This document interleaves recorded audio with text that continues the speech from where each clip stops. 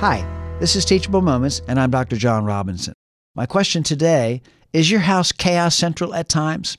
Life is full, and that's a better option than life being empty. But sometimes a full life falls under the category of be careful what you pray for because you just might get it. In the Bauer family, mornings can be chaos central.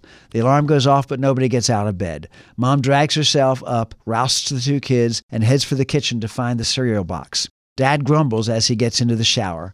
Mom hears her middle school daughter scream, "Mom, I can't find the blouse I want to wear today." Her high school son wanders sleepily into the kitchen wearing the same clothes he slept in last night. She starts to tell him to go change into clean clothes.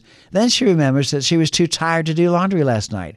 Her daughter screams again, startling her. She drops the box of cereal on the floor and the cereal scatters everywhere. Chaos central? Yep. Can this scene be avoided in your house? By all means.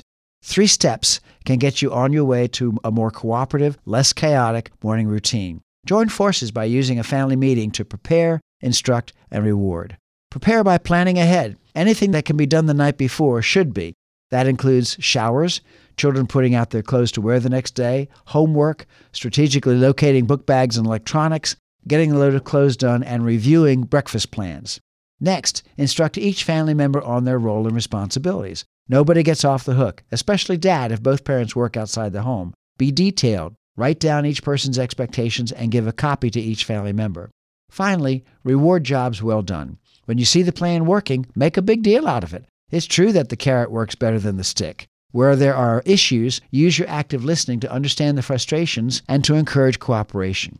Schedule a follow-up family meeting to retool the system and plan a family reward for the weekend after a successful week. Because each of us has so much to do each and every day, your home can be chaos central at times. If you prepare, instruct, and reward the troops through family meetings and with active listening, with consistency over time, it doesn't have to be chaos central. I'm Dr. John Robinson, licensed clinical psychologist and Christian parenting author, and this has been Teachable Moments.